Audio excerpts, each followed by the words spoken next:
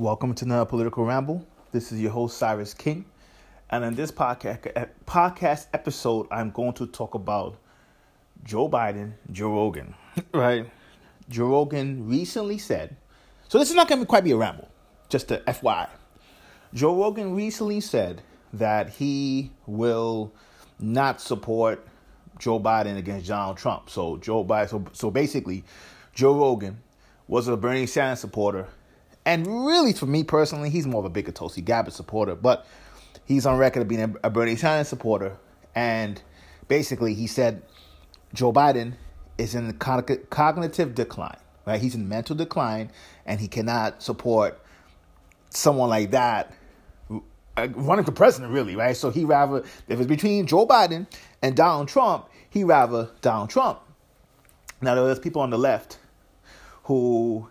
And this is why when I see this type of stuff, I'm so glad I'm not a leftist.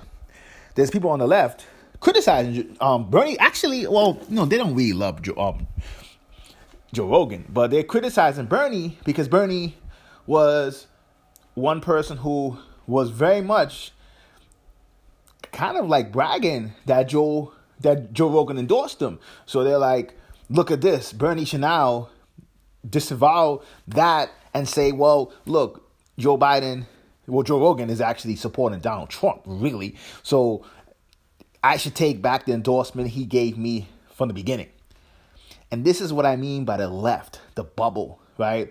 The left, especially when you start to get into Democratic establishment, they don't realize they are more hated than Donald Trump. They don't realize that. Because I think what ends up happening is because they control the media, and that media control makes them think, oh, well, people love us, because you live in your bubble. I've always said, the country, if you go New York to New England, California, I won't even say Washington and Oregon, right? I just said West Coast, California, New York to New England, right? Won't even say Jersey. All my players in Jersey. That's strong blue. They're so strong blue, it wouldn't matter what happens, they will support blue. And not just even support blue, they're in their bubble. Right? They're in their bubble. So, flip side, you get Alabama, you get Mississippi, you get West Virginia, you could even go places like Iowa, Tennessee, like the South, right? They're going to vote red. And I'm not saying all South, because I'm trying to make the distinction. Alabama, Mississippi, the strongholds, for sure. Right? They're going to vote South. Not South. They're going to vote red. Period. And if you want to put it in Tennessee, you want to put it in South Carolina, if you want to put it in West Virginia, you could do all that. You probably could even put it in Oklahoma. They're going to vote Utah. They're going to vote red no matter what. But it's not the fact that they vote red no matter what. They exist in their own bubble. And that's the thing. From that bubble, it is very hard from either side for both of them to realize that there are more states than what I just called, right? And in everyday life, the everyday American is more like Joe Rogan. It's more like Siris King. Be honest. That was the whole motivation for me making Political Ramble, because I said I represent more the everyday American.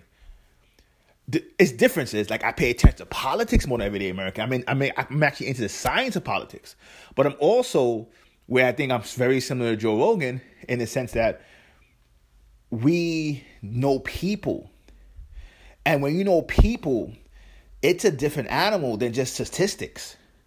It's a different animal than just saying I'm blue or red. It's a different animal than just saying I'm conservative or progressive or liberal. That's the difference. Right? So, a good example, I might know climate change is probably the most important issue we have. But climate change has not been put in everyday life.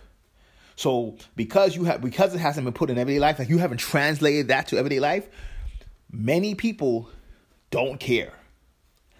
And that's the difference, right? And that's the difference that I don't think a lot of people realize.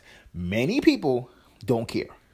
So when you get things like that, The problem is, and you could put that to many other things. Even when you get into racism, if you're in Iowa, Idaho, North Dakota, South Dakota, you don't experience, and you're Caucasian, you don't experience that. You don't even have, because it's not even just as much as saying you're black or you're white or you're brown or you're native. It's not even just that. It's more the standpoint, even if you were white and you were in a multiracial neighborhood, or even in a multicultural, multi-diverse city, you would come across certain scenarios that you wouldn't have. Like, you could have a boy, you could have a friend, you could have a girl who might have experienced that. But if you live in a place where there's only one species, one race, you wouldn't be able to understand it at all. Right? So many of these political tropes have to be put in the language of everyday life. And even when you see these lefties criticize Rogan, you can tell they don't know people. Rogan is more powerful than all of them. Rogan was an inspiration for myself. Like, he has his own machine that he created that represents everyday people, not in a bubble. So yes, I would say Rogan's audience primarily leans, they're more center, but center right. Just like for me, I'm more center right, but there's leftist things I believe in. I actually believe the people on the left are on the right side of history. I do believe that. But sometimes you have to make incremental change. I do believe that as well. And I don't believe you can go from 0 to 100. And I do believe that people on the left are in a fog. And they will do things like support organic farming. Not organic farming. Organic fruits, organic vegetables. They're into the health food, but they don't support farmers. Right? Farmers tend to be strictly Republican based, right? To the right. And so people on the left literally they will talk about all this stuff about, the digital economy, and they wouldn't care about the coal miners. They wouldn't care about the manufacturing jobs. And then when we have Corona, we can't even produce mass. Our biggest problem is we can't even produce mass and equipment needed. That's what a lot of the major problem was coming from, because when we no longer manufacture.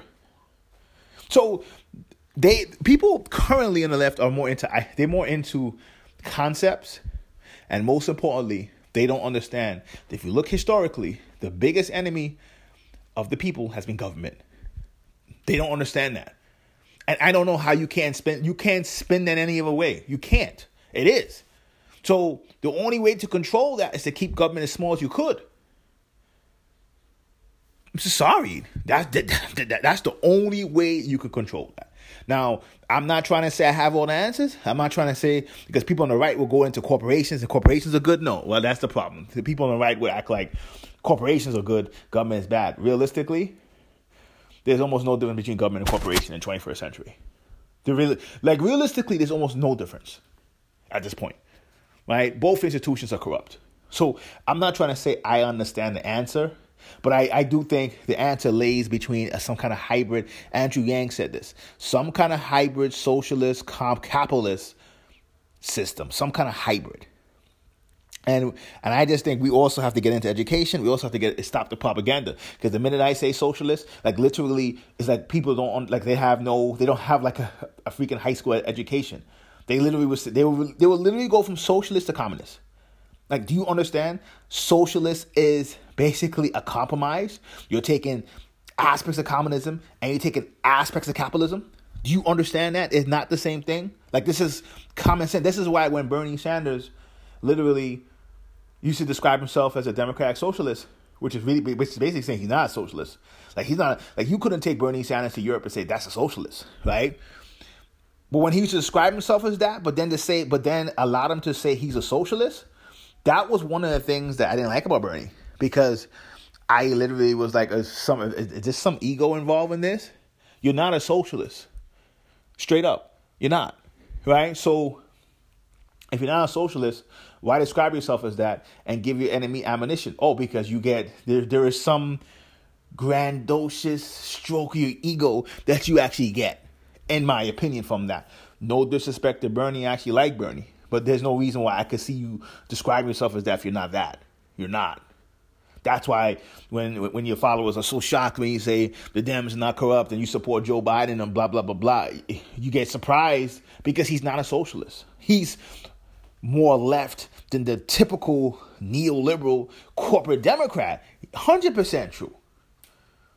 I actually think I mean, he had a lot of things I disagreed with, but he was the catalyst that created the Andrew Yangs of the world. Like, I do think in the end of the day, he forced the whole country to move left. And I always gave him respect for that. But this is what I'm saying.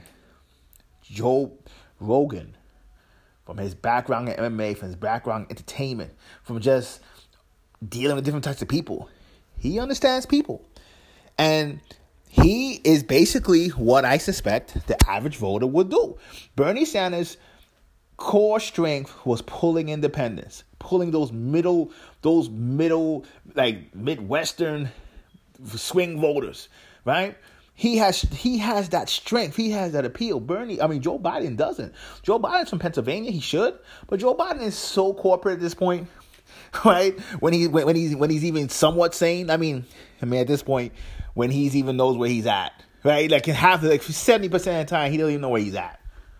But when he knows where he's at, he's basically only half even there, right? So he's not going to swing voters are not going to go for him. That's just the reality of it. And I don't think people understand that. I don't think they want to. And I don't think the Democrats want to. And I don't think the average Democratic voter who's drunk on MSNBC, drunk on that Kool-Aid, they don't realize that. They don't realize that as much as you think Trump is hated by your bubble. Once you go outside, like I said, go outside California, go outside New York to New England, and I said California, like, yes, you get Oregon, you get Washington, you get Minnesota, you get places that voted blue, but I'm talking about the extreme Trump hate is in those categories. So I'm sorry, not categories, it's in those areas. That's the difference. And I just think a lot of times they don't understand that. And that comes from not knowing people. When this coronavirus stuff was happening, and I talked to some of my boys in New York, and the first thing they could do, they could just recite what's going on MSNBC, CNN, talking about, our response was weak, Trump's response was weak. Trump's response was atrocious. But in the end of the day, Governor Cuomo's response in New York was atrocious. San Francisco locked down their city like 5-6 days before New York did, and San Francisco they contain corona better than anybody. When you have Bill de Blasio and talking about go to work and just enjoy life, the mayor of New York, right? That was what they were saying. And then isn't any surprise that half all the corona cases are in New York? No, no. But I have people from New York quoting like it's all Trump because, like I said, drunk on MSNBC. When I remember I had a friend and we were talking about state rights and they were like, well, state rights is okay, but they want to have an organized one country response to things, right? Where Trump was like, hey, man, let the governors handle it themselves. And I said, and this is why Rogan and I have that same, we know people, right? I said, look, you could talk about state rights, but in the end of the day, when chaos comes in, states are going to take care of their own selves. And look what happened. You had states saying, I don't want people from New York, New Jersey coming. I don't want people from Louisiana coming. You had that. Why? Because in the end of the day, they're going to take care of themselves. That's the whole point of it. So I understand people. I understand that that's the greatest strength America has. And then besides the market and being free and being able to express ideas and come up with inventions and businesses, besides that, the individual states have their own identity, and then they make the American stew unique, which is very hard to replicate. And if you were to go through each state in America, even each region, you would know that. But when you stay in your coastal bubble, like some of my associates do, they don't know that. That's the difference.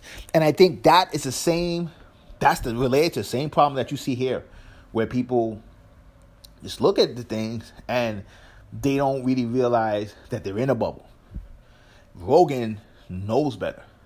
And I give him respect for that. And that's why when I look at these people criticize him, like, no, when Rogan says, I'm going to vote for Bernie Sanders and Bernie's gone, so I'm going to either vote for Trump or not vote at all, that is the regular person. And that's why the Democrats will lose this election.